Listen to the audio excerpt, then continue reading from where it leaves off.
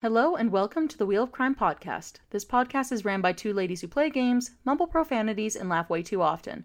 Also, this podcast does cover topics of sensitive nature, and as such, listener discretion is advised.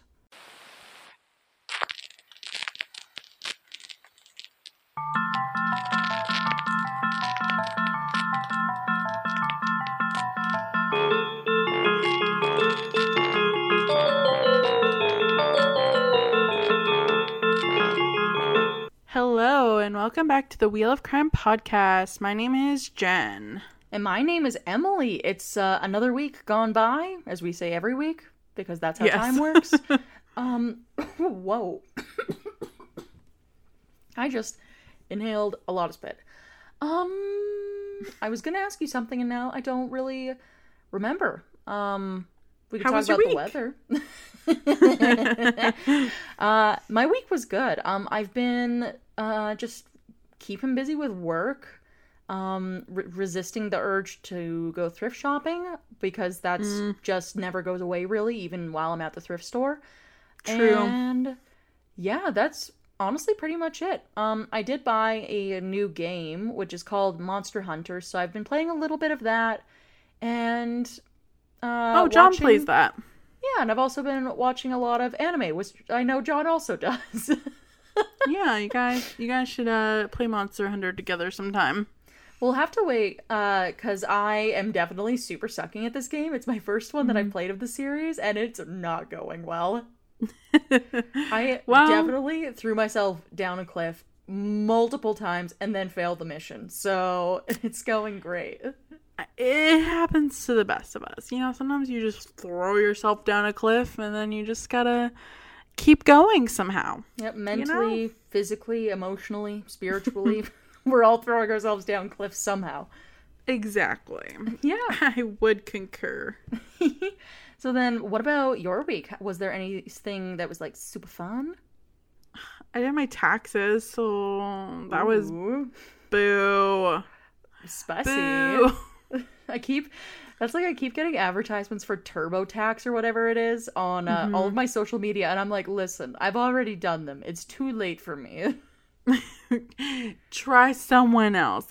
I'm done. I'm not going back. Right? But at least, like, once they're done, it is a weight off your shoulders. At least it is for me, until the CRA calls you and they're like, you've done something wrong, and you're like, oh no, what was it?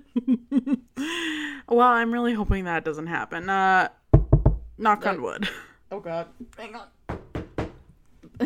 We're good. That was a solid knock.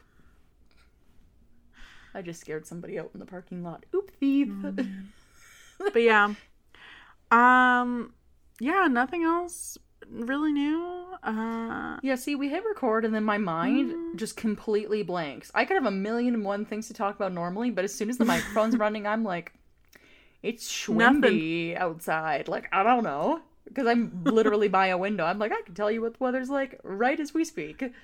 I'm looking out and I see some blue skies. I mean, it looks like a little darker because we're recording at like 8 p.m.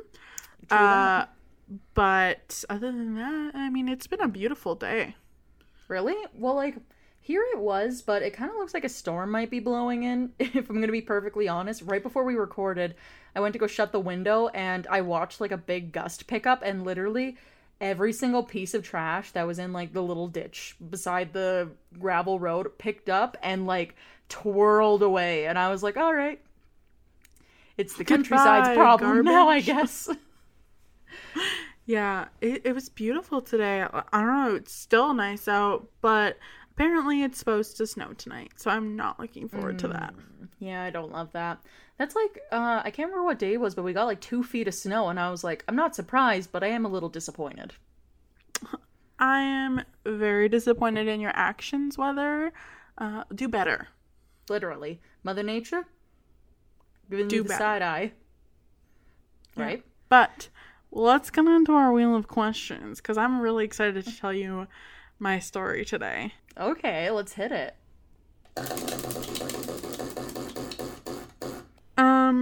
Have you ever joined or been asked to join an MLM/pyramid scheme? Do you know what an MLM is?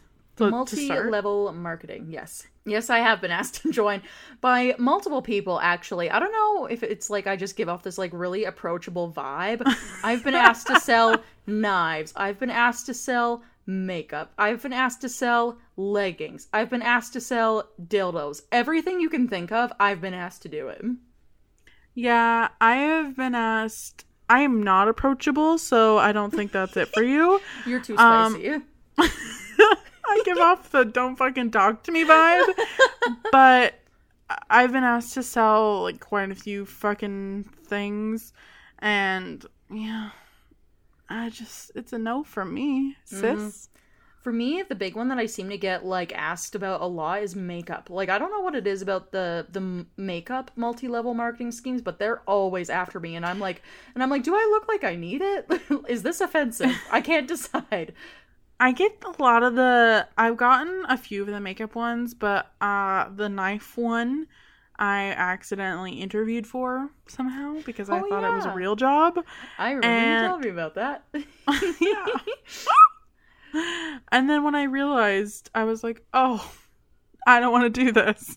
To be fair, though, I feel like if, like, you were to get sucked into an MLM, it would be the knife selling one. 100%. Why? Well, if I was to get sucked into one, it probably would be the makeup one or the leggings one. It's just if I had to pick an MLM for you, it would be the knife one.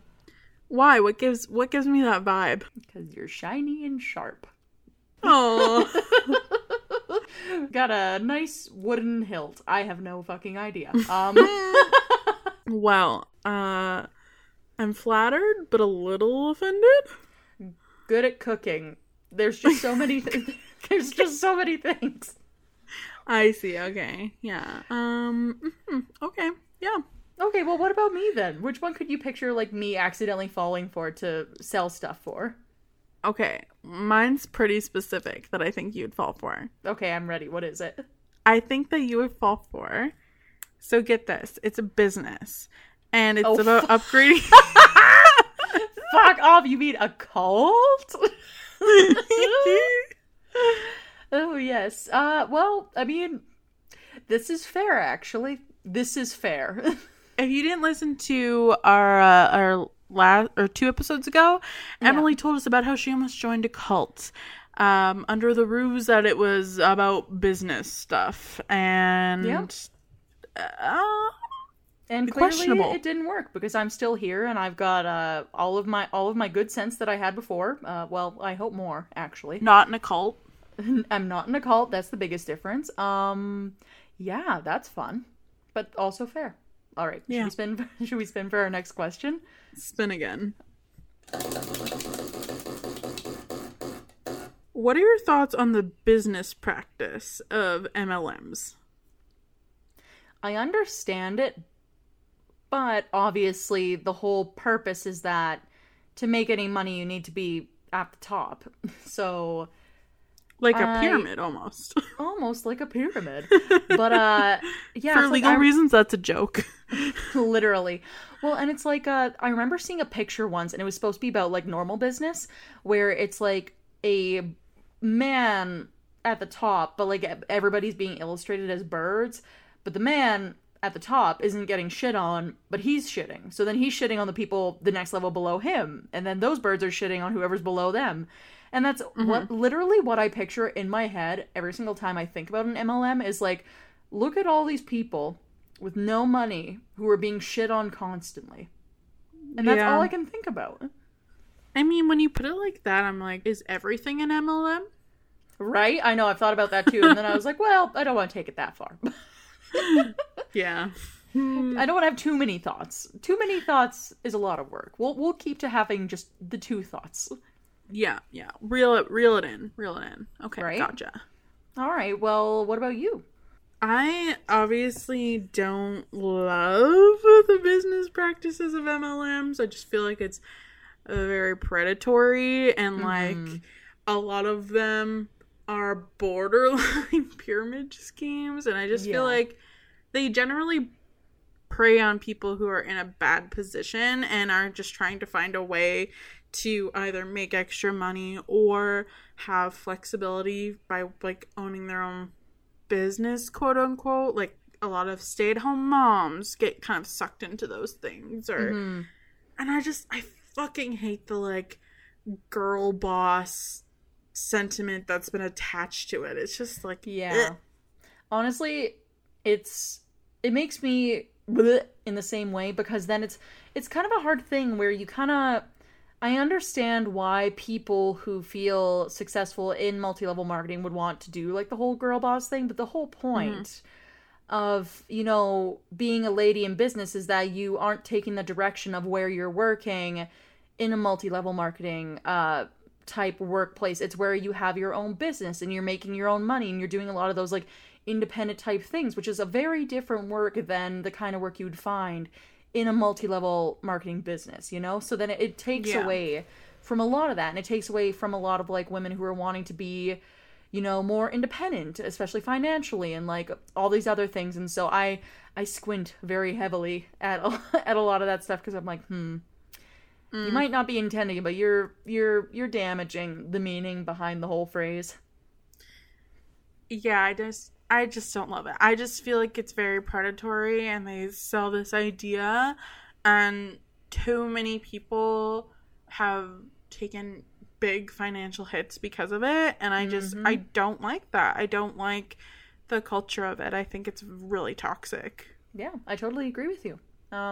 So then for that note, should we spin for our next question? Yeah, spin again. Number 4. When you think of MLMs, what kind of vibe do they give you? Honestly, like, okay, picture this. Picture hyenas. And okay, I'm picturing it. Yeah, and then instead of like them existing out in the savannah, they're existing in like the streets of like Tokyo. Oh, okay. Yeah. So, like, not everybody necessarily notices that there's a hyena there, but that doesn't change the fact that they're there. And the hyenas know about the other hyenas, and the hyenas have their own hierarchy. Yeah, okay. Gotcha. Okay, it's not a great example, but, like, that's kind of like the vibe. Hyenas in Tokyo. I'm gonna be honest, it sounds like a really terrible low-budget film. Like, if I'm gonna be completely honest. But yeah, no, just, like, in general, though, like, say, taking what you said before, like, the whole predatory factor, and then you have, like, the being taken advantage of, like, people who aren't in, like, really good positions and all that, that's just kind of, in general, like, I guess the vibe that I get is, like, I'm not impressed. And it's and it repulses me a little bit. And I also find it strange from an outside perspective. Like you would hyenas in Tokyo. So that's kind of what I'm going to go for. See, to me, it's also just really fucking annoying. I remember when I first moved to the city that I'm in now, which is a bigger city in the province that we live in. I was looking for jobs, and, like, a lot of them were just fucking, like, MLMs trying to be sneaky and, like, trick you into coming to the interview, and I'm like, can we not? Like, I'm trying to look for a real job. That's what I mean. It feels like a fake job. Like, it's not something that feels like it should be real, and then you're like, oh my god, like, people are conned into this, like, all the time, and if you don't know what to look for, then you won't see it. Then you're fucked. Terrible. I hate that. The vibe is not good. That's like, I remember my mom and I once, there was something where, like, she entered, like, mine and her name into, like, a draw somewhere, and it was supposed to be, like, some kind of, like how the draw was listed as, it was, like, a, facial massage package type thing. Yeah, so it was supposed to be, like, some sort of, like, esthetician company that was putting it on or whatever. It was an MLM. So then you win in this draw, which means that they take everybody's names who put it in that are interested, and then they call you back to invite you over to, like, sell these products to you that are, like, facial products. I would riot in the streets. Dude, I just remember, because my mom and I went, and I just remember, like, sitting in this weird lady's house, and I'm like, I want to be anywhere else but here right now. We look like fools. This is terrible. Get me out of here. I know my mom had friends who would sell like jewelry or Tupperware, and they would like invite themselves over to my mom's house for those parties. Yeah. And I just remember always being like, this is so weird. See, that's like my mom. She had people come over too, and there was a lady who did Tupperware. There was a lady who did something having to do with candles. Maybe it was like, I don't want to say Scentsy, but it's like one of those things. It's like the wax, like... That is Scentsy, I think. Yeah, so it was one of those, and then there was one other one too, where it was definitely, I think it was jewelry. And like, I asked my mom about it once, and I was like, how did this happen? And she's like, I don't know, man. They're my friends. I know them. They asked me if they could do this, and I said sure, and now here we are. And I was like, this happens too much. Yeah. Ugh. Yes. Yes. So those are my thoughts. One more. And then, yeah, let's spin the wheel again. Let's spin again. You were like scared. You're like, no, Emily. There's another question. There's one more question. Okay, I guess that'll be your last question.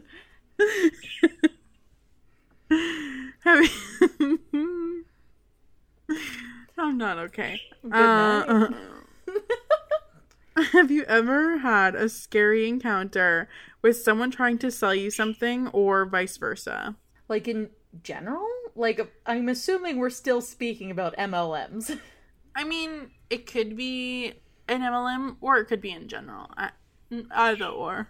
A scary experience I've had with somebody trying to sell me stuff. Yeah. Or vice versa. Or like if you're trying to sell someone something and they're being... Or if I was trying to scare somebody by selling something to them. Yeah. I was more meaning if you were trying to sell something to someone and they were like aggressive to you and you were scared in some way or something. Oh, okay. Yeah, no. If I was trying to be scary, then it would just be a funny story. I mean, if you have a story, tell it. See, that's just the thing. Like, I've been pretty good with picking out like the kinds of people. Like, say I'm interested in something and I'm like trying to like figure out to buy something from somebody. Like, normally I'm very picky. Like, there's certain cues that people will give when they're talking where like, if it seems fishy, like I'm not gonna go put myself in a situation, especially because normally I'm by myself when I do this kind of stuff. Right. But like, honestly, I would say probably that thing that I went to with my mom. Because like, it was strange too, because it was in a smaller part of town, and like it was like under the guise of a business, right? So we were on like the north end of town, like deep in a residential area. And I was like, I don't know where the fucking business is, but this is weird. And like, my mom was like, maybe it's run out of a house. And it was like some lady's basement suite, and like all the outdoor lights were like broken and off. And there's just like a bunch of like abandoned children's toys in like the garden. And I was like, I don't like this, but we still went in there. And we still sat down at her table, and I was like, I don't even know why we rang the doorbell, to be completely honest. Sorry, there wasn't a doorbell. I don't even know why we knocked on the door, to be completely honest. I would have just left. Honestly, now, I would have just left as well. Oh, yeah, but I think at that point, like, I was just like, I like to think I'm a polite person. Committed. Yes, she was like, I'm getting this facial massage. Yeah, mom's like, I want it. We're getting it done. I don't care where it is. Whereas, like, with me, like, I like to think of myself as, like, a polite person. So I'm not, well, like, I'm better now. But, like, back then, I wasn't very good at saying no. So I literally was just at the door, like, okay, if we die today, it be how it be, I guess. Oh my god, that's really funny. And yeah, so that would be, like, the one thing, because I was, like, coerced into it by my mother. But, like, yeah, no, I can't really think of anything else. What about you, though? I have one on my mind that was something that you did, and I want to see if it's the story you share. No, you tell me that one first, because I don't know if I told you this one. Well, tell me first. The one I was thinking of was in the place that we originate from.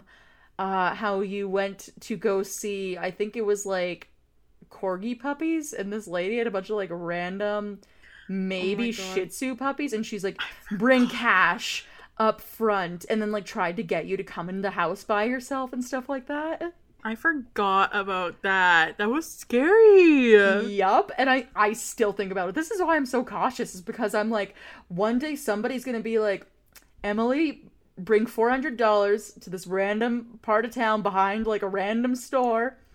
I'll meet you there at midnight and come into my car by yourself, and I'm gonna be like, like, oh my god. Yeah, okay, so the story that I had in mind was one that I don't think I've actually told to anyone, because after it happened, I thought I was gonna get in trouble.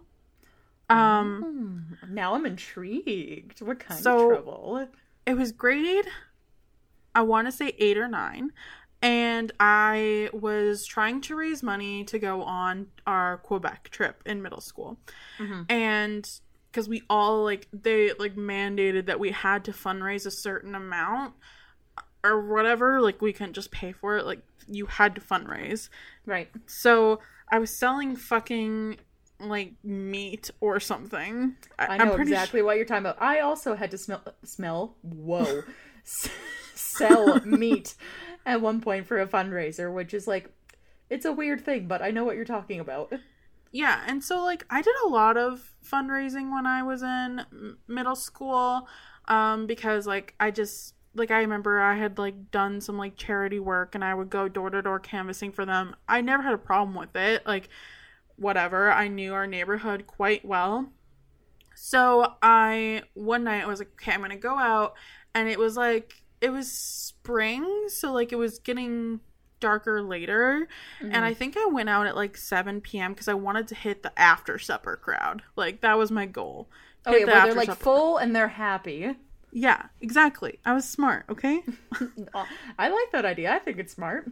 So I went, and I was like far away from my house, kind of, but like I wasn't that far, and it was like it had gotten dark at this point, so I was like, hey, I'm gonna do like 2 more houses and then I'm gonna go home. Mm-hmm. And so I went up to this one house, which I usually avoided because like it was like a little bit more run down, and I remember I'd gone there a few times before and they were never home, but I saw their lights on. It gave you like some weird vibes. It gave me weird vibes, but I saw their lights on, so I was like, you know what? Fuck it. They're home. I'm gonna hit them up. They just had dinner, probably. They have a house. Obviously, they have money. I'm gonna go talk to them. Exactly. So I went up to them, and I was by myself, mind you, and like I had a cell phone, but I didn't bring it or whatever because it just like wasn't really a thing. It wasn't so much a big deal when you were a kid, I think, compared to like being like a grown-ass person. Yeah. And so I went up to this house, and this grown man answers, probably like late 40s. Mm-hmm. And I'm trying to sell him this fucking meat. And he is like, oh yeah, like I totally want to buy some or whatever. And he's like, oh, just step in and I'll like go get my wallet or whatever. And I had done that before, like a lot. So I was like, yeah, mm-hmm. sure. And so I stepped in, and he shut the door. And I remember like instantly like my gut dropped. Mm-hmm. And he was like, oh, come like sit down on the couch while I do this. And he was like, and then I was like, no. I was like, actually, I have to go. Like my mom's expecting me. And he's like, no, you're going to stay like while I get my stuff or whatever. He's telling you to stay? He's like, no, I don't really care what you're doing. You're staying. Yeah, I just remember I had the worst gut feeling, and then I was like, oh, like, I need to go, and he just, like, got really angry at me and was, like, trying to intimidate me, and I ran away. Like, I opened the door and I ran, because I was so fucking scared. Good. That's shady as hell. Are you kidding me? I just, like, I don't know. I can still, like, remember it quite vividly, because, like, and then I didn't want to tell my mom because I thought she was going to get mad at me. See, that's, like, the one thing, though, where, like, a lot of, like, these, like, crimes against children happen and the perpetrators get away because the kids are worried about getting in trouble. It's, like, a real thing that happens, like, all the time. I know, because I was like, I don't know, like, because she was always like, she would always get mad at me if I told her that I went inside their house, because she's like, don't you ever go in their fucking house, and I was like, Oh, that was like my mom too. I remember, it's like what you were saying though, I remember like collecting bottles once, and somebody's like, oh, you can just step in the door, and I was like, nope, my ass is staying right here on your porch. I ain't playing no games. I ain't playing no fucking games. And then I was just kind of scared because, like, I wasn't done fundraising, and I was walking around that neighborhood still, and You're I was like, I still still have all this meat. I was worried this guy was gonna, like, kill me or something. Well, no, because, like, honestly, though, like, because I've done a fair bit of reading into, like, people who behave like this on, like, what his, like... From what you're telling me, his whole thing would have been about control. He's trying to intimidate you because he wants you to stay there, obviously, because he doesn't have good plans for you. Which is why he would have been going into another room, and which is why he was getting frustrated with you for not cooperating. Yeah. Right? So I would say you probably did the best thing that you could have as a kid. Obviously, like, telling somebody probably would have been a bit, like, a helpful thing. But then, you're right, though. Your mom probably would have been mad at you because she'd be like, damn it, Jennifer, I've told you to stay out of strangers' houses. Now look at us. Right? I was like, I ain't fucking getting in trouble. Like, it's fine. But I See, though, that's a very easy situation, though, that, like, anybody could have fallen into, though. Because it's like what you're saying, though, when you're doing that kind of stuff as a kid, a lot of times people will invite you in because they feel, if you're, like, a good person, you feel bad about, like, a 12-year-old standing in the cold outside, and you're like, it's okay, like, I'm gonna be, like, a minute, like, I gotta look at my purse, like, if you want to come in, you can, like, you're trying to, like, be a good adult. But then there's other people who take advantage of that too, right? So it's like a really, like, weird line on trying to, like, figure out what the best thing to do is. But I've literally never ran home so fucking fast. Like, I remember, I believe it. like, literally booking her. See, that's like, well, funny enough, just, like, from your story, it made me remember something, like, from me. But, like, so, like, my situation was I was doing a bottle drive, and my dad never let us out of his sight. He would, like, never be walking with us because he said that, like, a part of the fundraiser was, like, our own effort into it, so we would be walking house to house, but he would be parked on the street watching. Oh, what a bitch. Right? So, like, back then, I mean, I was like, I could be warm right now. But, like, I was thankful for it on this one day, though, because we were doing, the bottle drive, and it was around my old elementary school. So, like, normally you don't think, like, oh, there's not anybody too weird who would be, like, living beside an elementary school. That's what I thought as a kid. As an adult, yes, weird people would do that. So we went to this one guy's house, and he was in there by himself, and he was like, oh, if you want to come inside and help me with these bottles in the back, like, I'll give you a little extra. And, like, already I felt weird about it because he kind of, like, he didn't, like, let me talk. He would, like, be trying to, like, have conversations with me. Like, I rang on the door, and he opened it. And then I was like, oh, I'm here for this. And then he was, like, kept, like, trying to, like, have, like, distracting conversations with me and, like, invite me in. And I just remember that his entire body, like, it wasn't just his breath, it was his whole body, because he was, like, basically leaning out of the front door to talk to me, smelled like fruit snacks. Like, I don't know. Yeah, it was just, like, a really sweet, sickly, sour smell. And I was like, you smell like a Bottle Depot. Like, I don't want to come in. Like, clearly you have enough. And so he was like, oh, like, I'll need help carrying it out. I was like, it's fine. It's not that important. And I left. But, like, I think about that often enough, though, where I'm like, it's weird, though, like, because normal people don't talk like that. So, like, thinking back, I'm like, that would have definitely been a situation where, like, had I gone in, who's to say? Knows? Who's At least to your say? dad was near, so he probably would have, like... Oh, yeah, which is why I felt confident enough to say no in the first place, though. Because this guy had no idea my dad was, like, literally on the street like this, watching me. Because my dad didn't have a cell phone for many, many years. He only had time to watch us.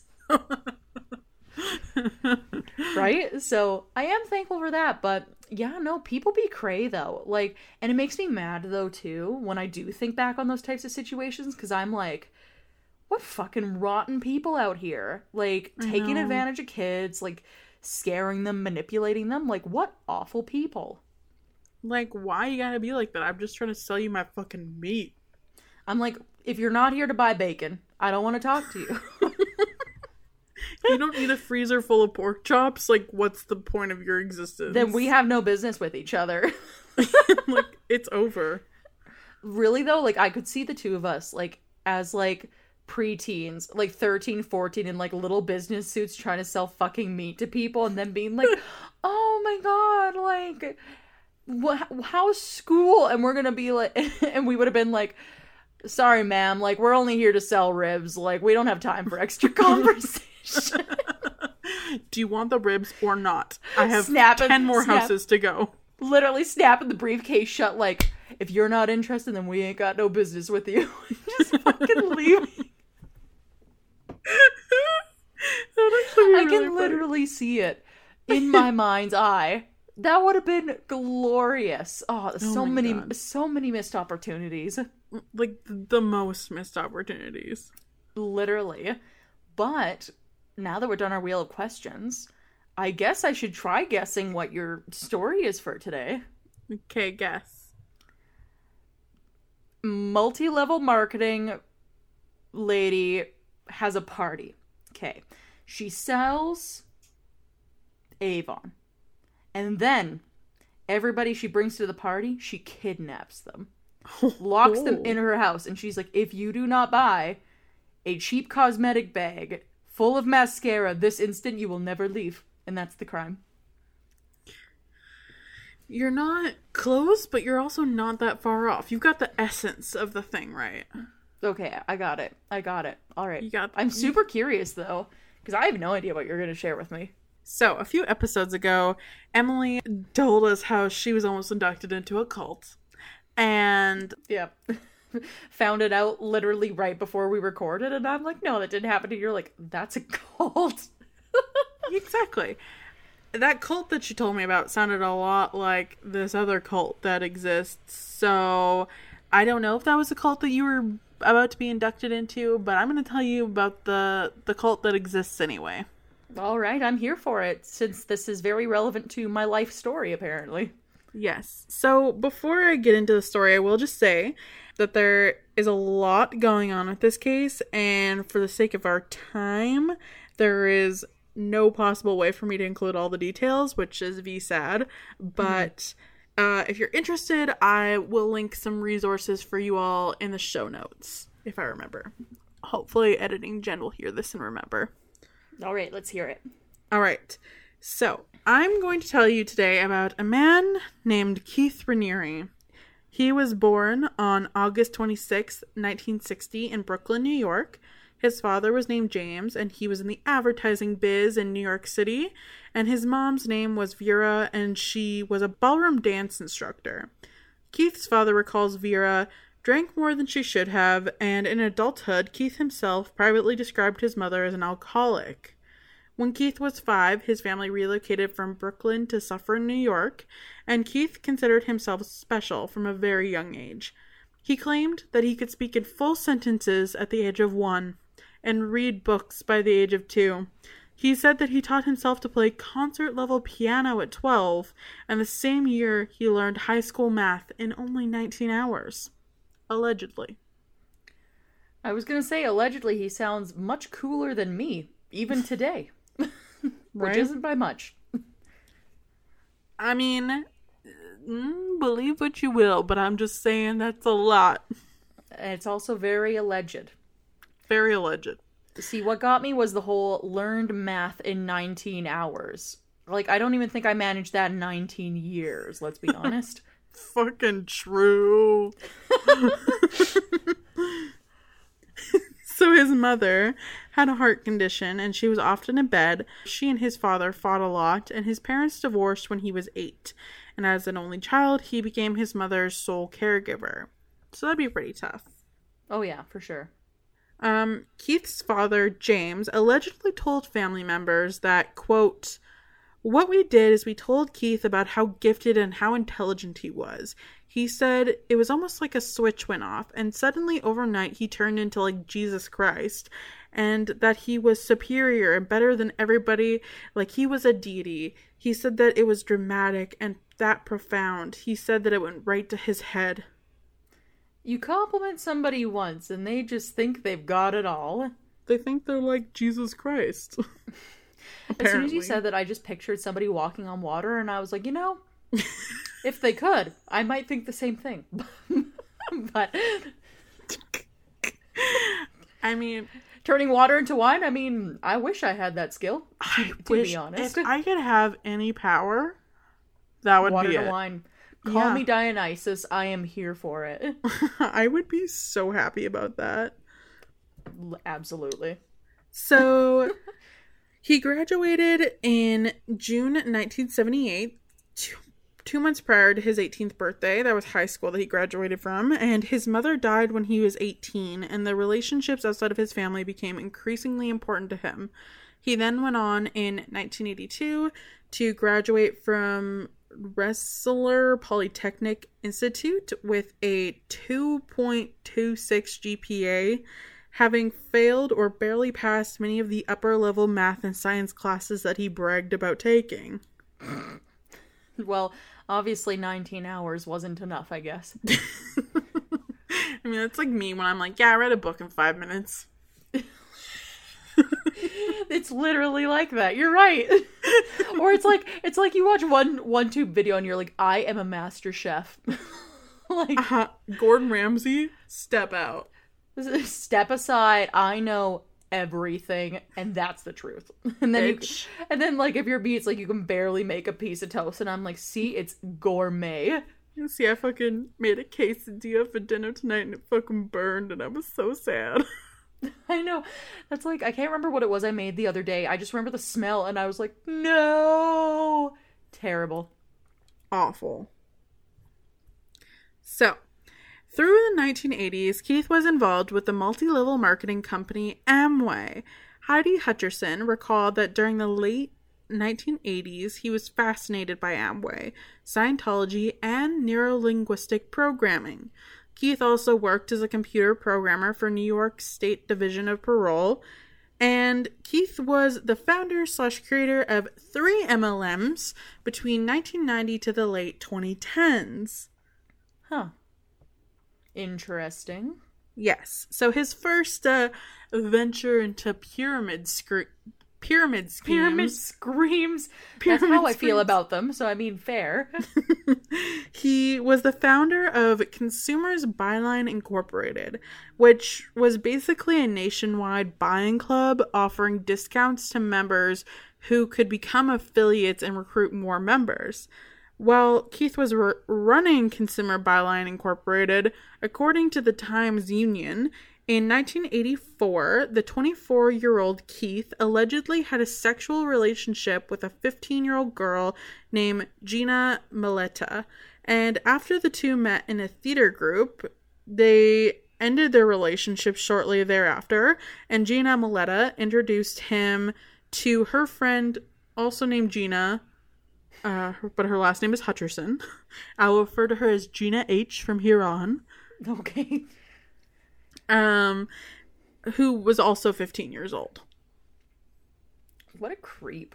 Yeah. There's nothing, literally 0% of anything about 15-year-olds is attractive. I was 15 once. I remember. Disgusting. Heinous. Sorry, 15-year-olds, but it's true. You'll look back in 10 years and be like, yeah, you're only going to get older and then you'll understand us. And we will still be saying the same thing. Exactly. So Gina H., her sister Heidi, told the Times Union that Keith had been having sex with her, and after Heidi found Keith climbing into Gina H's bedroom window, the sister confronted them, and Keith told her that Gina H was, quote, a Buddhist goddess meant to be with him. Sorry. I should not be laughing. I wish somebody would call me a Buddhist goddess. I mean, it sounds like a great compliment, but then you think about the context and you're like, not to a 15-year-old, though. Goddess is a stretch. Goddess is a stretch. Buddhist? Aww. Sure. They could be. I have no idea, but love you guys. Oh my God. Shortly thereafter, Gina H. dropped out of school and continued her relationship with Keith, working at his company, Consumers Byline, at the time. The company was shut down in 1993 after being investigated by 20 states that year. New York filed a lawsuit alleging the organization was a pyramid scheme. In 1996, Keith signed a consent order permanently barring him from promoting, offering, or granting participation in a chain distribution scheme and ordering him to pay a $40,000 fine. Good. Fucking good. Well, not good for Gina H. No, but like, I'm picturing for her, though, like, I don't know where this story's gonna go, but imagine, like, you had, like, a history of dropping out of school at 15 to date, like, an old man and work at his multi-level marketing company. I would pass away from the embarrassment. I would literally change my whole identity. You're giving me a look. I'm nervous. Keith's next MLM venture was National Health Network, which was a multi-level seller of vitamins. That business failed in 1999, and in the mid-90s, Keith and his business partner, Tony Natalie, operated a health product store together. And in 1998, Keith and Tony met a woman named Nancy Salzman, who was a nurse and a trained practitioner of hypnosis and neurolinguistic programming. Ah, yes. Yes. Also in 1998, Keith met Christina Marie Melanokos, who was a recently divorced mother who had won the title of Miss Michigan 1995, and she recalled that Keith explained how there was a profound event that would happen to the women who became intimate with him. Sometimes they would even see a blue light. Christine said in an interview later that, quote, ultimately I agreed to be intimate with Keith, and it was just as he said. I even saw a blue light, but I don't think I told him so. I remember thinking, wow, my brain is really susceptible to the power of suggestion. I was literally about to say the same thing. I was like, it's crazy about the kinds of things people see with like, when people use the, like, right verbiage or the right convincing or the right placebo effect. I mean, at least she acknowledges that it was her brain being susceptible to the power of suggestion. Oh, absolutely, yeah, but it's still weird, though, that he's like, yeah, if you bone me or I bone you, I don't choose to understand what he means. But like, he's like, you'll see a blue light. Like, all right, what's the significance? All right, if you say so.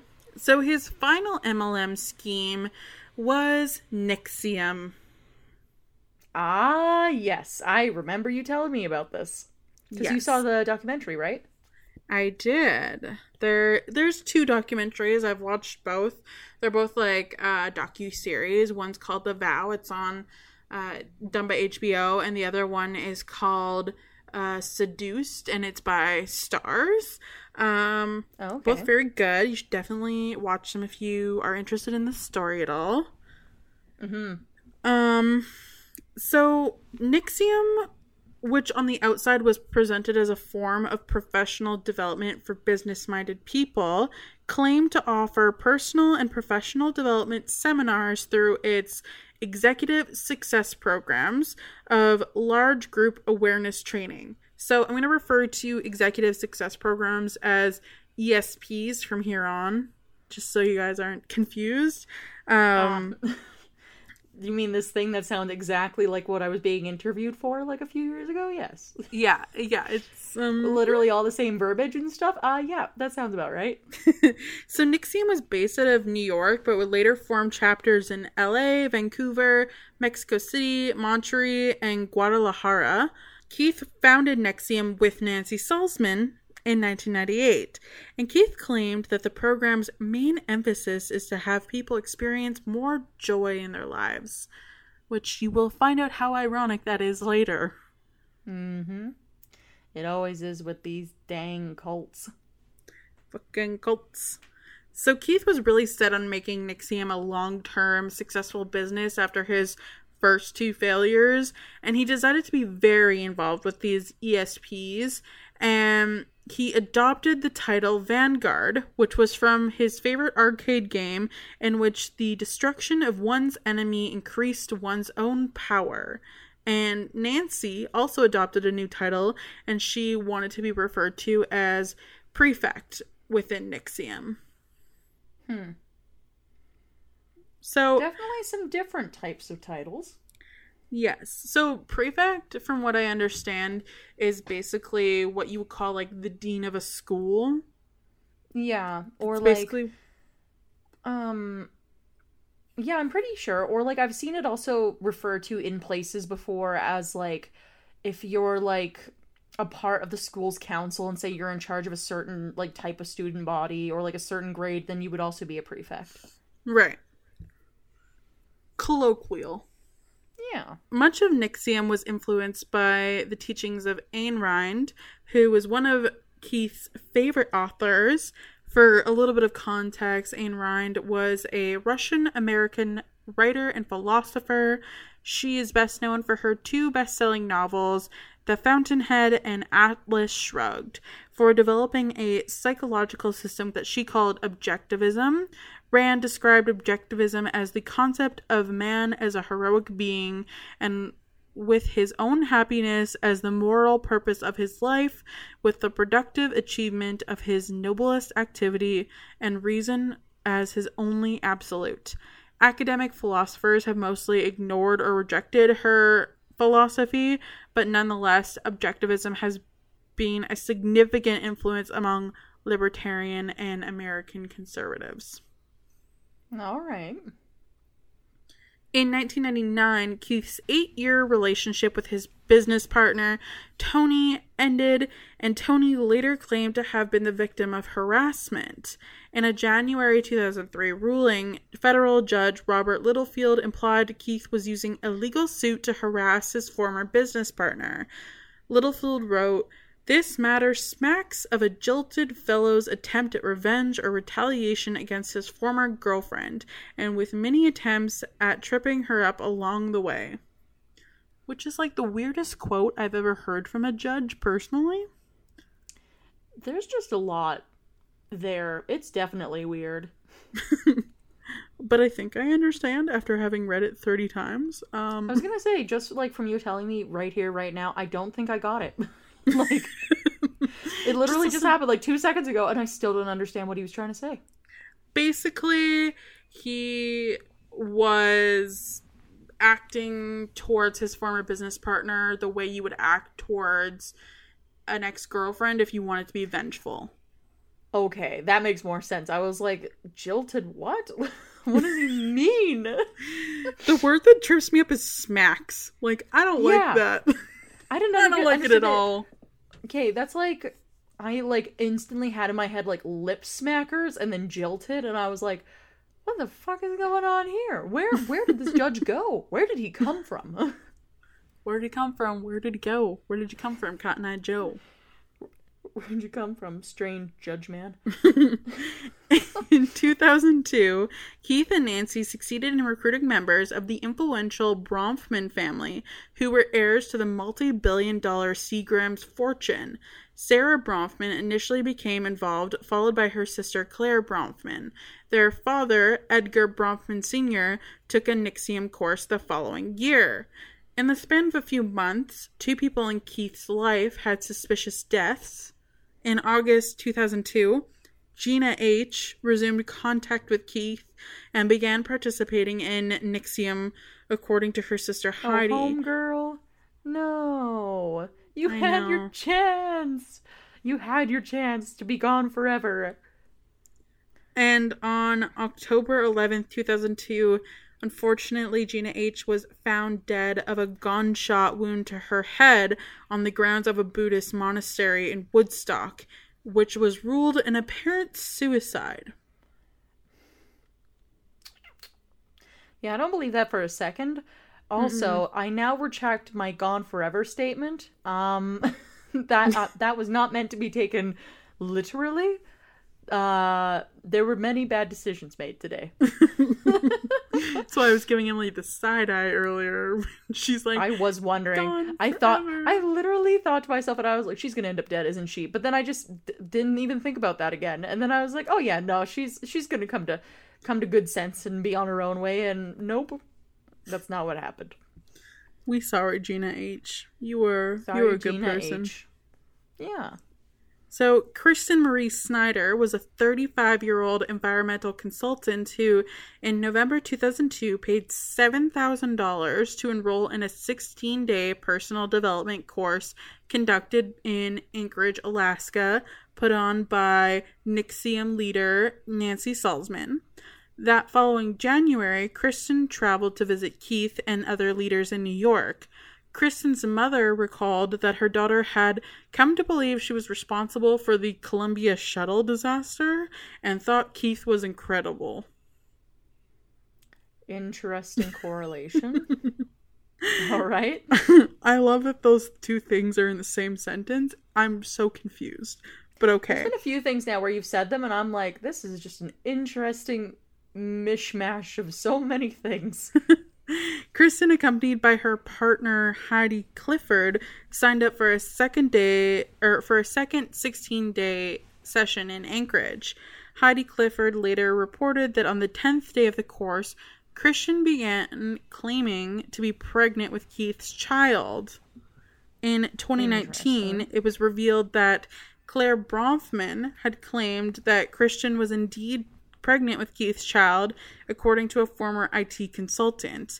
Heidi Clifford recalled, quote, "I was told by a NXIVM instructor not to bring her to the hospital. That's what makes me feel really bad." On February 6, 2003, Kristen was last seen leaving the NXIVM seminar in which she had claimed she had become pregnant with Keith's child. On February 8th, her vehicle was found 120 miles away at Seward, Alaska. Police recovered a note in her email that read as follows. "I attended a course called Executive Success Programs based out of Anchorage, Alaska, and Albany, New York.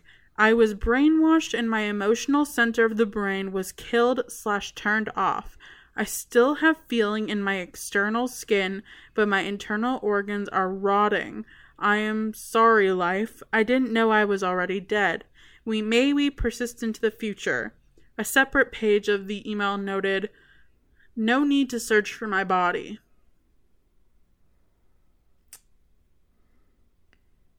Okay. You said she was found in her car, right? Her car was found 120 miles away, but she was not in her vehicle. Okay, I thought she was found in her vehicle, and I was like, bitch, they like found you if they're reading this email. What do you mean?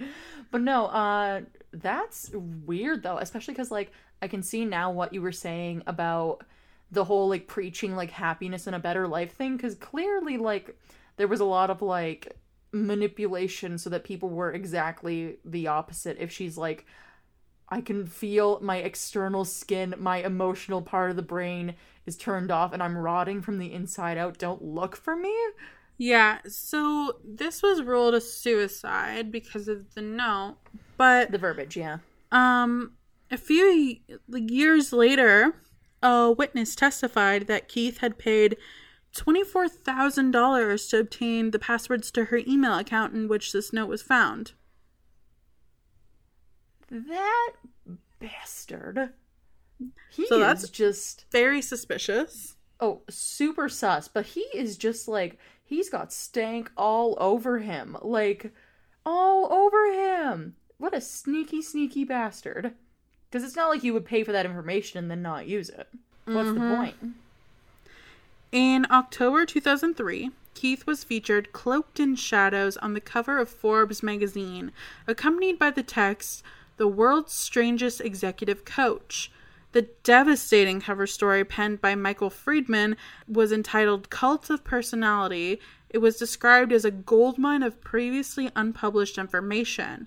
The cover story discussed Keith's title, Vanguard, and detailed his business. The cover story included a quote from billionaire Edgar Bronfman, who was accusing the organization of being a cult. Vanity Fair subsequently reported on the cover story's impact within the group. People at NXIVM were stunned, expecting a positive story. The top ranks had spoken to Forbes, including Keith, Nancy, and Sarah Bronfman. What upset them above all were that Edgar Bronfman's remarks. According to Vanity Fair, the Forbes article was a turning point in Keith's relationship with Edgar Bronfman. That was when Edgar became NXIVM's enemy number one. Okay. And he had previously been a financial backer and supporter of the company, and his two daughters, at this point, were still huge financial backers of the company and, like, very involved. So it was, like, kind of telling that their father was like, this fucking thing is not good. I need my kids out. Well, good for him, though. Like, as soon as he, like, noticed that there was something, like, not Gucci about what was happening, he's like, yeah, no, we're pulling. Yeah, a witness later recounted that Edgar Bronfman's computer was then compromised and his emails were monitored by the group members of NXIVM for a period of years after. Years? Years. Oh my god. That's a headache and a half. See, that's such a spooky thing, too. The idea that, like, somebody could literally have their eye on you for years just, like, waiting for the one thing to come through. Well, I mean, I think you should be more afraid than the rest of us, Emily. I guess. They never got my email. They do have my Facebook. That's about it. And we'll leave it at that. Kristen Keffey was a longtime partner of Keith and the mother of his son, Galen. The child, born circa 2007, had earlier been reported to be an orphan adopted by Keith and Kristen, rather than their biological child. In 2010, it was reported that Keith had ordered that the child kept away from peers and that he was being cared for by nannies speaking 5 different languages. In February 2014, Kristen broke up with Keith and NXIVM after she fled the region with their son, and an email bearing her name explained, "I have full legal custody of Galen. Keith was experimenting on him. I had to get Galen away." That's spooky. I wonder Kristen, what experiment means. I have no fucking idea, but that is fucking spooky.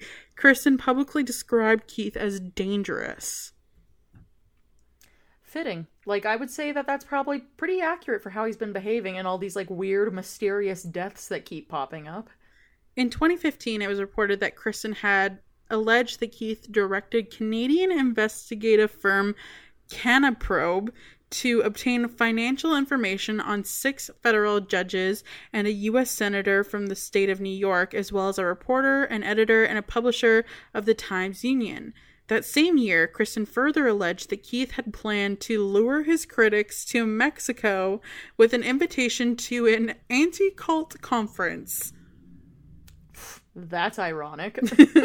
Once in Mexico, the critics were to be arrested on false charges by order of a judge who had been bribed.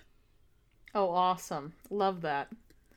So we're going to backtrack a little bit. In 2005, a 15-year-old girl named Camila was unfortunately introduced to Keith.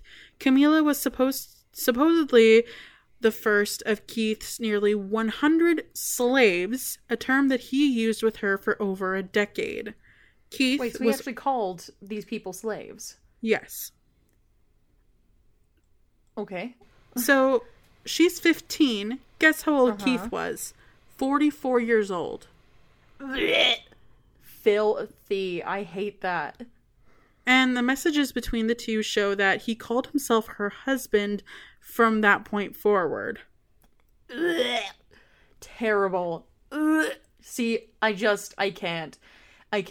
See, this is like, I know we had this conversation recently about, like, relationships with large gaps and, and all that business. And I feel like a lot of the times with, like, relationships where it's, like, 10 years or more, people envision this. But it's, like, it's not the age gap. It's the nature of an adult, like a grown-ass person, having a relationship with a child. It's disgusting. In my opinion, it's 100% about consent. Like, you're over the age of 18 and you're making this decision for yourself, fine.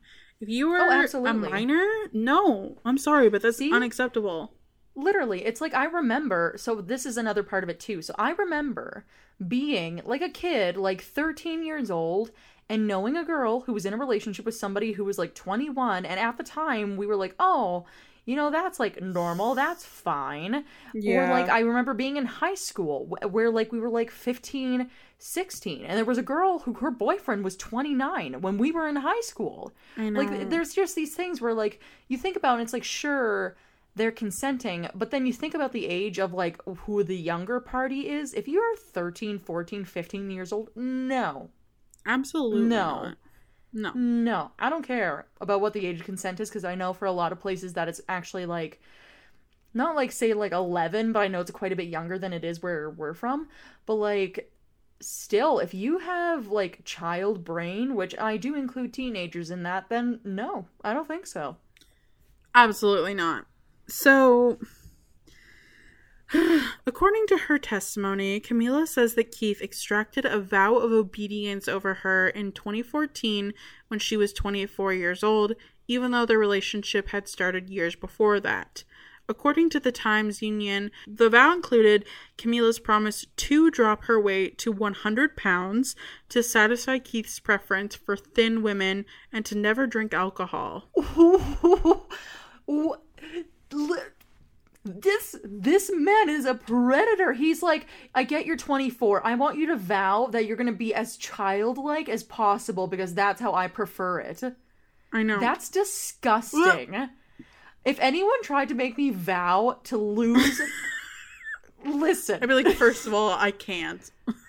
I would just box him. I don't even think I'd give like a proper answer. It would just be like a big old thwack. Like, I do not have patience for that. That is insane. What a disgusting person. So Camila is the youngest of 3 sisters, all who are NXIVM members, and all allegedly impregnated by Keith. Disgusting. And that same year, Keith supposedly asked her through WhatsApp to find other virgins. I like shorter than me, younger is fine. I am so nauseous. This guy makes me so ill. I can't believe he actually says these things and people listen to them and they were like, all right, like that. Cool. I don't get it. Yeah, cool. That's fine. So Keith formed a subsect of NXIVM referred to as DOS, meant to satisfy his desire for many sexual partners, and DOS included Smallville actress Allison Mack and Lauren Salzman, who is the daughter of NXIVM president Nancy, and grew nearly 100 members. Some DOS members, referred to as successors by the group, were allegedly physically branded with Keith's initials using a hot cauterizing pen. According to prosecutors, Keith asked Camila to accept the brand, but it appears she never did. She said, quote, I'm going to burn in hell for you, but I didn't think you would want to burn me. She wrote him, according to one of the WhatsApp messages. And the WhatsApp messages featured screenshots of women from the hookup app Tinder, which Camila had sent to Keith for approval. That is so spooky. That is spooky. I don't like that. I don't like it either. So I feel like now is a good time to transition into my introduction to this story. On November 2nd, 2017, an Australian actress named Catherine Oxenberg went on the Today Show with Megyn Kelly and did an interview talking about how her daughter India Oxenberg had been hijacked by NXIVM. The video ended up on my YouTube recommended page, actually, and the case has fascinated me ever since. Ooh, okay. So, then 19-year-old India was introduced to NXIVM in 2011 by her mother, Catherine, who had heard of it from a friend who she trusted. Her mom brought her to an introductory course for ESP, and it started off as just something they could do together. India said at the time she had just finished her first year of post-secondary in Boston and decided that college wasn't really for her. She then moved back home with her mom in Malibu and had started to build a catering business called India's Cuisine. So she was initially interested in ESP because she was looking for a way to take her cooking from a passion to an actual business. And this is just what ESP had promised to do.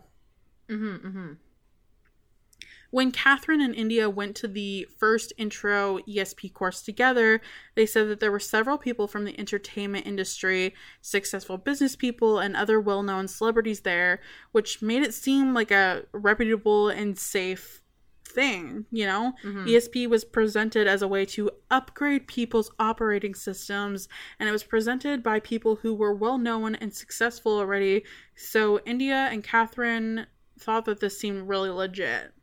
And after the introduction, they announced the cost of the first 5-day course, a cool $5,000 per person. Nice. Yep. So Catherine and India decide that this will be a good bonding experience, and they both sign up. In May 2011, they went to their first ESP course in Venice, California, and they watched videos of Nancy Salzman teaching the material. When they later went on into breakout groups for discussion, the coach made sure to separate India and Catherine. It's a pretty common cult tactic to separate family members, you know. Classic. Yeah. Kind of prevent them from, like, you know, siding with each other. Yeah. Seeing that maybe this is weird. Something fishy. Something's not right. And because Catherine was a pretty well-known actress for her leading role in the TV show Dynasty, and because her family has ties to the British royal family, I think her grandma, like Catherine's mom, is the Princess of Yugoslavia, if I'm not mistaken. Oh, weird. Yeah. All right. So they've got, like, pretty, like, close ties with, like, the royal family in Europe and with the British royal family. And so they were considered, like, high-value recruits. And Nancy Salzman herself actually ended up showing up to their class. And this was very unusual for these level 1 classes. Everybody was like, whoa, Nancy Salzman here. Like, that's crazy. She never shows up to these, like, intro classes. Yeah, these little piddly events. Yep. Yeah. So Nancy came and really tried to reel in Catherine and India, and it worked. Catherine ended up hosting courses of her own for ESP, which was a program called Jeunesse, which was branded as a female empowerment program. The program was to help women understand women and for women to understand men. In the beginning of the course, titled Raw, men and women were encouraged to talk about their gender's genuine experience of life and sex and how the other sex often made them feel repressed, degraded, and ashamed.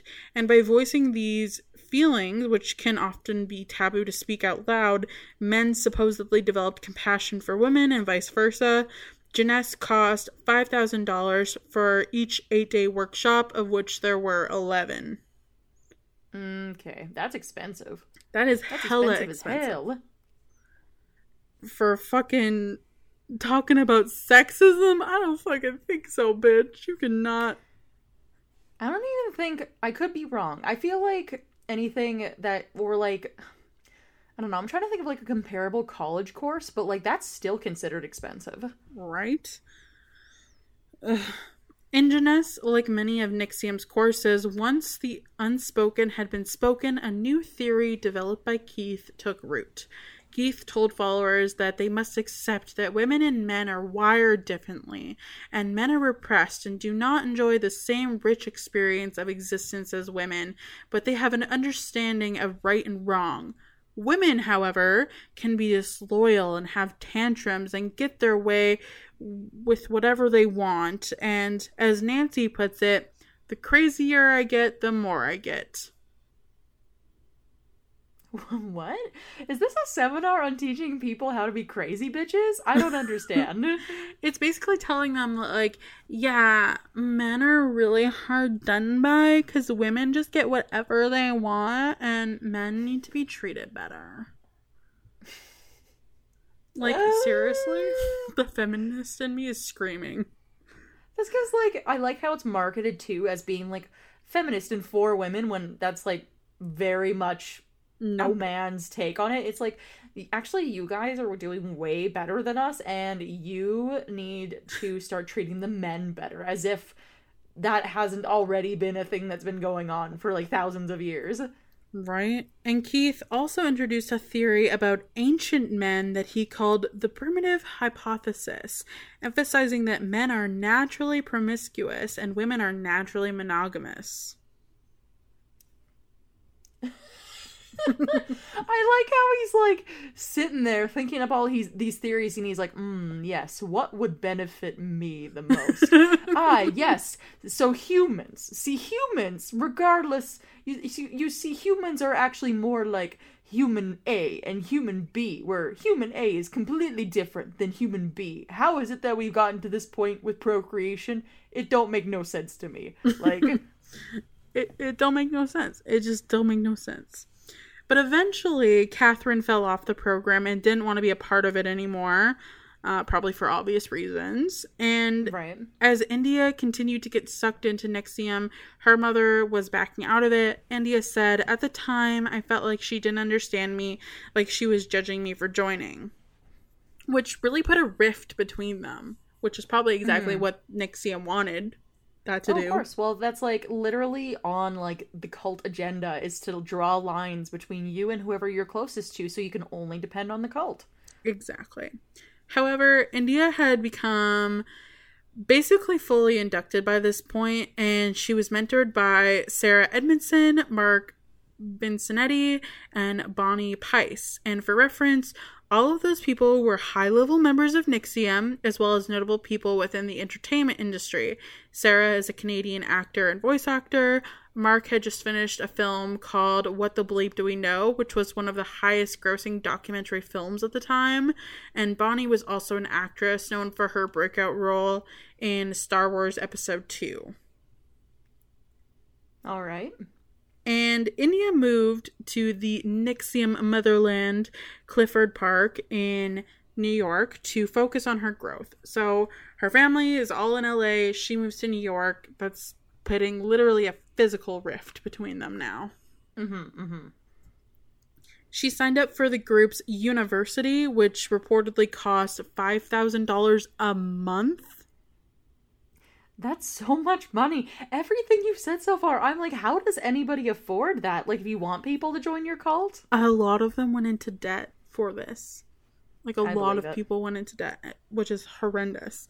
And the course's main teachings were neuro-linguistic programming techniques and introductory ethical and physiological theory, which students were encouraged to understand in the context of their own lives.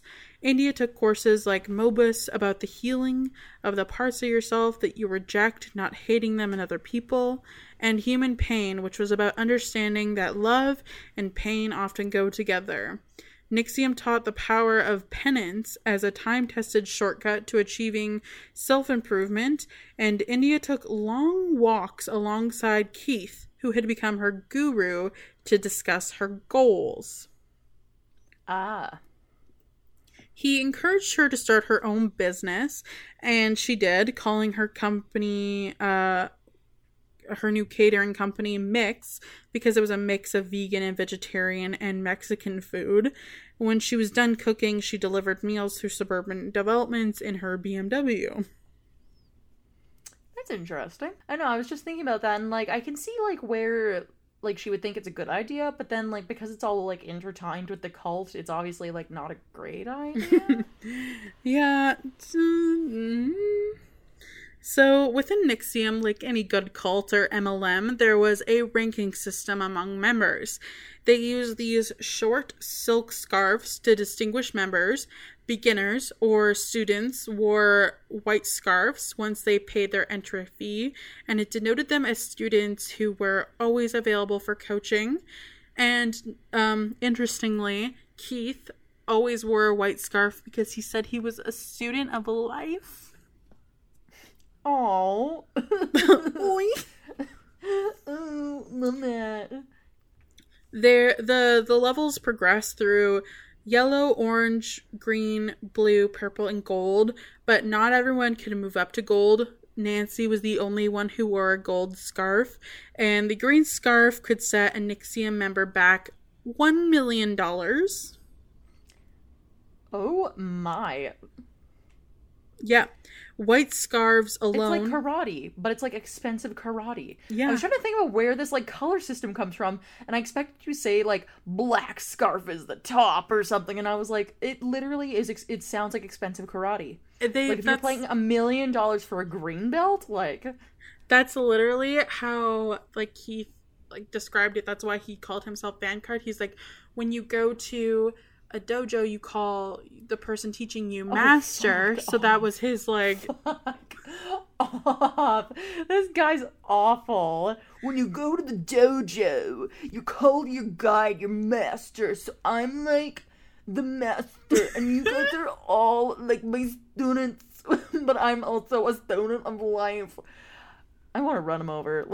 Like, I don't know where you're going with this story, but, like, I've heard enough. No, we're good. White scarves alone cost $2,000, and apparently Keith would waive the fee for slender, attractive women. Students would also receive stripes as they move up levels within levels, costing members more money and time for each stripe. So, it wasn't like karate military. Yeah, so you didn't move up to, like, so once you were white, you didn't just move up to, like, yellow. You had to get 4 stripes ironed onto your scarf before you could move up to the next level. And it's literally karate military. That is so weird. It was known as a process called moving up the stripe path, and India expressed interest in going on the stripe path, which basically meant she wanted to be a coach or a proctor, as they sometimes referred to it, where you could actually start to earn an income by teaching some of the courses. Right. So rather than paying them a ton of money, she wanted to earn a little something something. And a former member of the cult said that the service needed to earn your next scarf was arbitrary and often more so about like the discretion of leadership than actually like earning it. So because of these barriers for becoming a proctor, which was India's ultimate goal at the time, she was taking extra courses, going to all the events, doing whatever she could to get the next stripe, which was all costing her a ton of money. Oh, absolutely. I was like as you were saying that, I was like, that what this other person that you were mentioning, like their quote, it literally is like, okay, it isn't so much about what you make for money by going through these courses, but it's more about what you spend and what we make out of it. And she was like, all right. And then kept spending tons of money on following the quote unquote stripe army karate path. Like stripe karate path. In January of 2015, after 5 years in the program, she was then introduced to Canadian actress and former Smallville star Allison Mack. Mm-hmm. Allison was at the time, she was at the same event as India, which is how they met, and approached her to ask if she felt stuck in her personal growth. And it just so happened that she did. And so she confided in Allison, who was a high-ranking member / proctor, and that she told her that she was having difficulties moving forward within the organization, and it seemed like no matter what she did, no matter how many courses she took, she could just never seem to get up to the next level. You know? And Allison, at this point, told her about a secret society called DOS, which was presented as a women's-only self-help group to move quicker in their personal growth. And Allison became India's mentor within the DOS program, and India had to thereon refer to Allison as her master. Fucking dojo. Curse this stupid Keith, man. Part of joining DOS was providing something called collateral, which Keith had introduced to his male followers as collateralizing your world, which members understood to be adding extra leverage to your conscience. If a man didn't uphold his word about running, perhaps the whole group would forego their next morning's coffee. So if one person knew that his friends couldn't have coffee the next morning because he didn't do his run that night, then it would incentivize him to do it and and hold him accountable. Yep, that's what they do in the military. Yeah. So collateral took a little bit of a different form when applied to women, though. It needed to be something that, if lost, would punish or damage you. A nude photo, a video confessional about a law you'd broken, maybe even the deed to your house.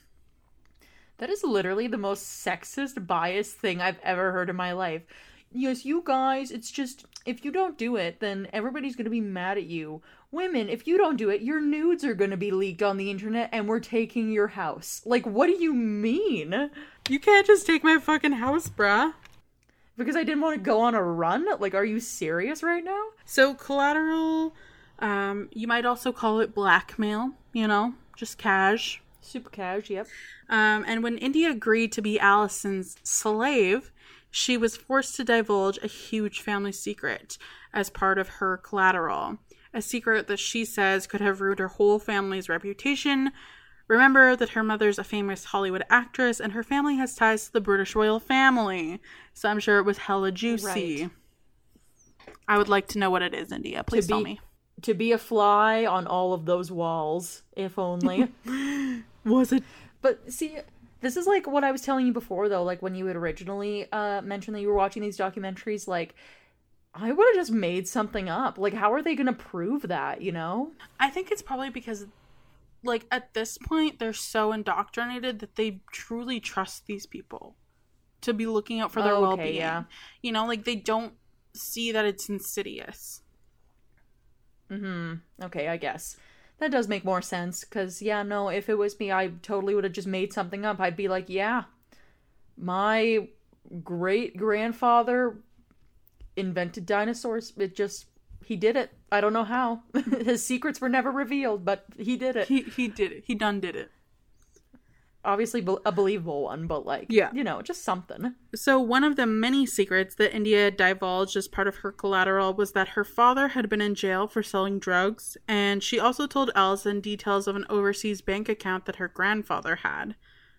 But those were some of the more tame secrets, I'm told. Tame? Allison had described the master-slave relationship like this. The woman who invited you to the group was your master, or the representation of your conscience, your higher self, your most ideal. Masters help slaves count calories to save them from the trap of emotional eating. Masters dictate an act of self-denial, like cold showers or rousing yourself from bed at 4 a.m. and standing perfectly still for a period of time. Slaves were told to do acts of care for masters, like bringing them coffee or gifts, and slaves might be told to abstain from orgasms in order to heal from their negative sexual patterns. Allison said that this was about devotion, and like any spiritual practice or religion. She said, "You're dedicating your life one way or another." DOS was about women coming together and pledging to one another a full-time commitment to become our most powerful and embodied selves by pushing our greatest fears and by exposing our greatest vulnerabilities, by knowing that we would stand with each other no matter what, by holding our word, by overcoming pain. That's wordy, but... Yeah. As India's master, she had to do anything that Allison asked of her, and had to ask for permission before doing basic things. India moved in with Allison to be closer to her, and Allison limited the amount of food that she could eat. Keith liked his women very thin and required her to cook and clean for her. She later described her relationship with Allison as abusive, citing a 500-calorie per day diet that was monitored by Allison, and her daily activities including eating and sleeping were all monitored. Her day would start with waking up and taking a cold shower, then weighing herself. And India didn't realize until later that this was so she could look more childlike in Keith's eyes. Barf. I hate this man. After her weigh-in, India had to check in with Allison and send her proposed schedule for the day so that Allison could approve it. She had to send Allison a detailed journal of her calorie intake and ask permission to eat every meal, and had to stop eating by 5 p.m. Throughout the day, India said that she had to text Allison for permission to do anything that they had not previously agreed to and be ready to respond to any text message Allison sent within seconds or be punished. Nice. We love that controlling, abusive behavior. Yes. She said, quote, "If I deviated from any of these rules, then Allison gave me penance, which would be any kind of display of pain to show my loyalty and willingness to correct a transgression. For penance, she had to do things that were physically or mentally taxing to prove her loyalty, like reading Keith's teaching for hours or standing outside in the cold at 3 a.m. India said that DOS masters put their slaves on strict schedules to wear them down and to make them easier to manipulate into sexual acts. It was all a ploy. That's literally like the whole point. Yeah. So India said, quote, "It was a ploy for Keith to enslave women for his own sexual desires. India had also continually had to provide collateral, which had primarily taken form in the exchange of personal family secrets and nude photographs of herself, which is horrible." So they continue to ask for collateral all the time, like after she already gave it. How is that? Like constantly. What? Yeah. In the documentary Seduced, she gave this analogy where they had to give collateral on like a very regular basis. I think it was like once a week or something. And one time she was driving and they asked for collateral. So she literally had to pull over and take a nude picture of herself right there. Oh my God. That's horrendous. I can't even imagine. Yeah.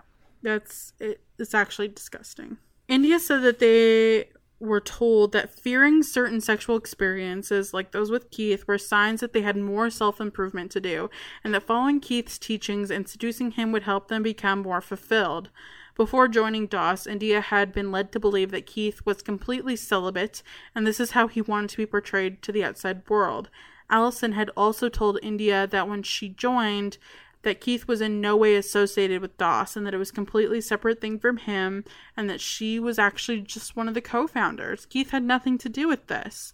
And obviously this was all confirmed to be false when India got her next assignment from Allison, which was called the seduction assignment. Great. India said, quote, "The relationship took a different turn and became sexual when I was commanded to do a seduction assignment.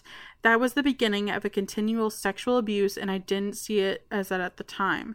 Describing her sexual relationship with Keith as rape, India explains that she had been blackmailed to stay. She said, "I had given collateral, which automatically removes my choice, so I did not have the option to say no. Saying no meant hurting my family or hurting my friends, and I wasn't going to do that."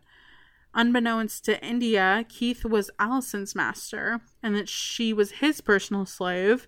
The collateral that she gave to him is absolutely horrifying and included things like a contract declaring that if she broke her commitment, her home would be transferred into his name and future children birthed by her would be his, as well as a letter addressed to social services claiming abuse of her nephews.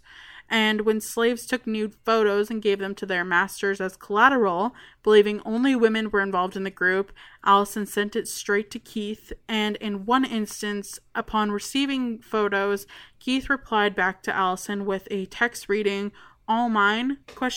with a smiling devil emoji. Like literally as you were describing that, I was like, he sounds like Rumpelstiltskin. like I'm not even fucking kidding. Because, like, he's like, I'm, like, your children belong to me in your future. I'm gonna take your house. He's like Rumpelstiltskin, but, like... evil. Significantly worse. Yeah. Like, significantly worse. This man is evil. Truly. So in order to please him, Allison decided to take on attractive young women as her slaves, such as India. Allegations include that late at night, she'd send out one of her slaves for a walk with Keith. He would then proceed to blindfold them, lead them to what seemed like a shack, and tie them to a table. After which, another person whom they did not know and could not see would perform oral sex on them. Ew. Yeah. Ew. I don't like that.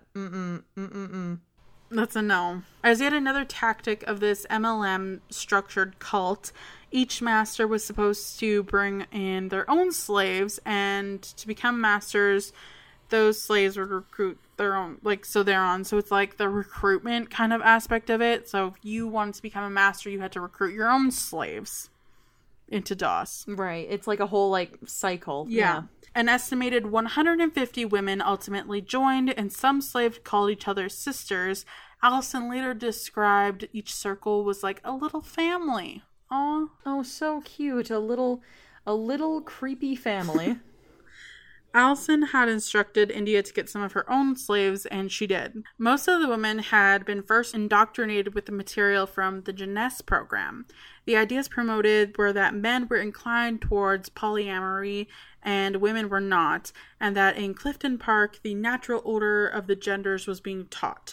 Promising to seduce Keith, which was apparently the way he preferred to be approached sexually, rather than putting himself on the line, was also one of the ways some women later said they were told to show commitment to the sisterhood. It was a test of faith in DOS, proof of ultimate commitment, of loyalty, and if you didn't have faith, DOS wouldn't work for you, and you would lose all of your sisters and your chance of becoming a real badass girl boss. Nice. Some good old manipulation. In January of 2016, India was held down and forced to get her DOS branding. She was taken to get it done with a group of other women who had joined around the same time as her. First, they were all stripped naked. One by one, they lay on a massage table, while a female osteopath, also a NXIVM member, used a hot cauterizing pen to brand the flesh near their pelvic bone. She carved a symbol that some women thought represented the 4 elements or 7 chakras, or a horizontal bar with the Greek letters alpha and mu, but if you looked at it again, it contained a different talisman, a K and an R, which were Keith's initials, and not all of the women were told that these initials were present in the symbol. At the time, India didn't know the symbol was his initials. She said, "It was horrible. At the time, I thought I was doing this empowering, bonding moment with a group of friends that I considered my nearest and dearest. We were all told it was a symbol of the elements and that this was going to be a bonding experience. And we were all sleep deprived. We were starved. We were coerced. You don't just decide to be branded. You're coerced into being branded." Which I would agree with. Yes, I would agree with that as well. During this period of time, India had completely cut herself off from her family and friends who weren't involved in NXIVM, and her mother, Catherine, was getting increasingly worried about the well-being of her daughter. Cut back to 2017, her mom went on a media crusade in an attempt to reach her daughter and help get her out of the group. During this media frenzy, a lot of attention was put on to NXIVM and to DOS, and Keith fled to Mexico, accompanied by a few members of his inner circle. A search warrant was issued for Keith's email account on January 18th, 2018. An agent of the FBI filed a criminal complaint and arrest warrant against Keith with the U.S. District Court for the Eastern District of New York on February 14th, 2018. Keith was arrested by Mexican federal police authorities in a luxury villa outside Puerto Vallarta in March 2018. Lauren Salzman later recalled that the arrest interfered with a planned group sex session. When police arrived, she and Keith had barricaded themselves into the master suite, with Keith attempting to hide in a walk-in closet. Keith was then transferred to custody in New York after appearing in federal court in Fort Worth, Texas, and Keith was indicted on a variety of charges related to DOS, including sex trafficking, conspiracy for sex trafficking, and a conspiracy to commit forced labor. The indictment alleged that at least one of the women was coerced into sex with Keith, who forced DOS members to undergo the branding ritual alleged by Sarah Edmondson and others. United States Attorney Richard Dungho said that Keith created a secret society of women with whom he had sex and whom he branded with his initials, coercing them with the threat of releasing their highly personal information and taking their assets. At this point, Keith and Allison were both arrested and awaiting trial, but India was still very much under Allison's thumb. When India was questioned by the FBI soon after Keith's arrest, she denied that anything negative or sexual had happened with the NXIVM, And she says that she wasn't lying because at the time that's what she believed because she was still in it. Obviously, she has a different opinion now. After Allison was arrested, India even agreed to box up her apartment and put it into storage. A few of Allison's items, a jewelry, a diary, a box of flash drives, seemed too personal to throw into a storage unit, so India put the items into a bag and kept them with her. A few months passed, and with Keith and Allison behind bars, the ties to the organization were fading, and she finally came around to her mom's pleas for her to escape. So she did. She went back to Malibu, and 6 months later, she remembered the duffel bag and decided to see what was on those flash drives. She said it was a huge moment for her, and when she heard what was on those flash drives, that cemented in her mind that she was taken advantage of. So the flash drives contained audio of Keith masterminding Doss's darkest details. In one recording, Keith could be heard describing the branding of his initials that he wanted to burn into the pelvic skin of the women involved, and that he handpicked women to be in this group. In another bit of audio, Keith instructed Doss Masters on how to make it look as though the women whom he specified should be naked during their induction wanted to be branded, even though the pain without anesthesia was so searing that some participants had to be physically held down. India had been told by her mother and other former NXIVM members that Keith was the dark, deliberate force behind Doss, but it was really hard to believe until she literally heard it come from his mouth. So, once she heard what was on these flash drives, she handed it over to the FBI, and this became critical evidence for the prosecution. And oh, of course, yeah. So, and it really was a turning point for her and her relationship with her mom, because she now realizes that she was being completely manipulated, and she could start the process of healing and moving on. Keith's federal trial began on May 7th, 2019, and he was being charged with sexual exploitation of a child and possession of child pornography, sex trafficking and attempted sex trafficking, identity theft, trafficking for labor services, forced labor, conspiracy to alter records for use in official proceedings, and sex trafficking conspiracy, forced labor conspiracy, racketeering conspiracy, and wire fraud conspiracy. And on June 19th, 2019, he was found guilty on all charges after only 5 hours of deliberation. On October 27th, 2020, the federal judge, Nicholas Garoufis, sentenced him to 120 years in prison and fined him $1.75 million. And as of January 2021, he has begun serving his 120-year sentence at the United States Penitentiary Lewisburg, which is a maximum security penitentiary in Pennsylvania.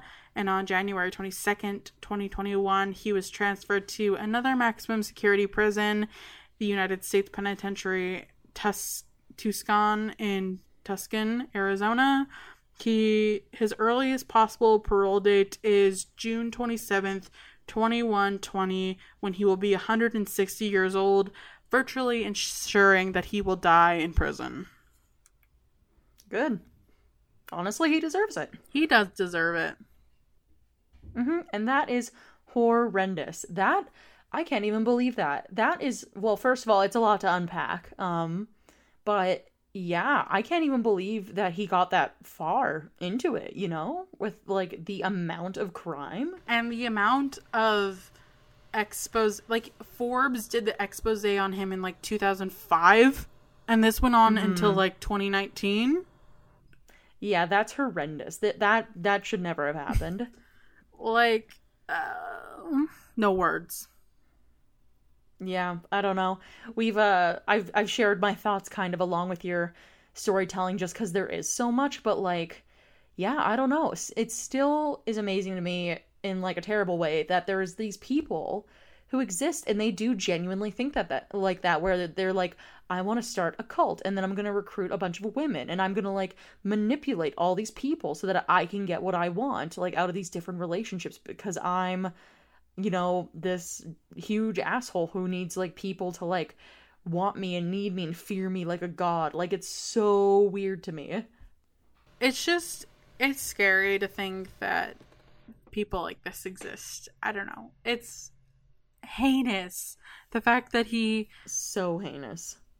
Enslaved women and groomed women and trafficked branded women. them, like physically branded them too, like on top of all of it with like his own initials. I can't even believe that. Mm-hmm. Yeah, there is a rumor that Alice and Mac's initials are allegedly in the symbol as well of the branding, but I don't know for sure if that's actually true. Allison also got sentenced to a lot of years of prison because she was an integral part of the creation of DOS. Absolutely.